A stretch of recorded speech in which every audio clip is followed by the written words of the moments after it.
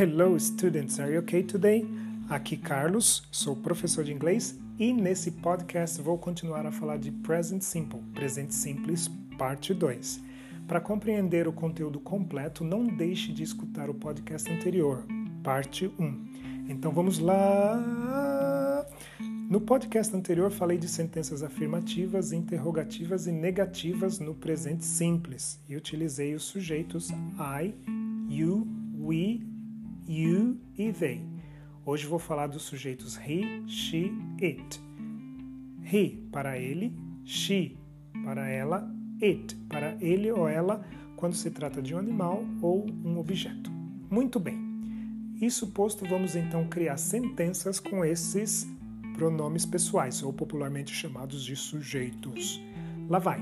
Todas as vezes que faço uma sentença afirmativa, veja, a afirmativa que tenho que utilizar he, she ou it, o verbo sofre uma pequena mutação, uma pequena mudança. Por exemplo, verbos que terminem em O, S, SS, X, Z, CH ou SH, eu acrescento ES a esses verbos quando uso he, she, it na afirmativa no presente simples. Por exemplo, o verbo go, ir, termina em O. Então, na minha sentença afirmativa, vai ficar she goes to the club. Ela vai ao clube. Outro exemplo, o verbo kiss, beijar, termina em SS. E quando uso com he na afirmativa, fica he kisses his girlfriend. Ele beija sua namorada. O verbo watch, assistir, fica assim. It watches a movie. Ele assiste a um filme. Ele, um gato ou um cachorro, por exemplo, assiste a um filme. Eu já vi um gato assistindo a um filme. Você já? Agora, se o verbo terminar em Y, precedido de consoante, por exemplo, study, termina em Y e antes do Y vem uma consoante. Então, nas sentenças afirmativas, no presente com he, she, it, eu retiro o Y do verbo e coloco I, E, S no lugar. Então, fica assim. She studies English every day. Fora essas duas regras, para os outros verbos, eu apenas acrescento S. Nesse exemplo, tem o verbo like, gostar de. Ele não termina em O, SS, X, Z, CH ou SH, então com he, she, it na afirmativa, eu apenas acrescento um S. Então fica assim. He likes soccer. Ele gosta de futebol. Agora deixa eu falar de uma exceção. O verbo have, quando utilizado na afirmativa, com he, she, it, fica has. Por exemplo, she has a blue car. Ela tem um carro azul.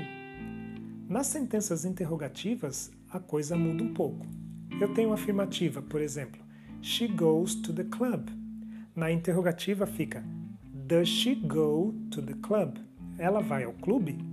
Veja que na interrogativa o verbo volta para go, perde o ES. Para responder, eu digo, yes, she does, ou na negativa, no, she doesn't. Outro exemplo, he kisses his girlfriend. Na interrogativa fica, does he kiss his girlfriend? Ele beija sua namorada? O kiss perde o ES. Para responder fica, yes, he does, ou no, he doesn't. E por fim, it watches a movie. Ele assiste a um filme.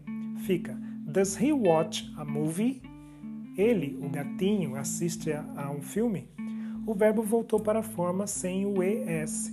A resposta fica, yes, it does, ou no, it doesn't. Isso acontece também nas negativas. Veja, afirmativa, she goes to the club. Na negativa fica, she doesn't go to the club.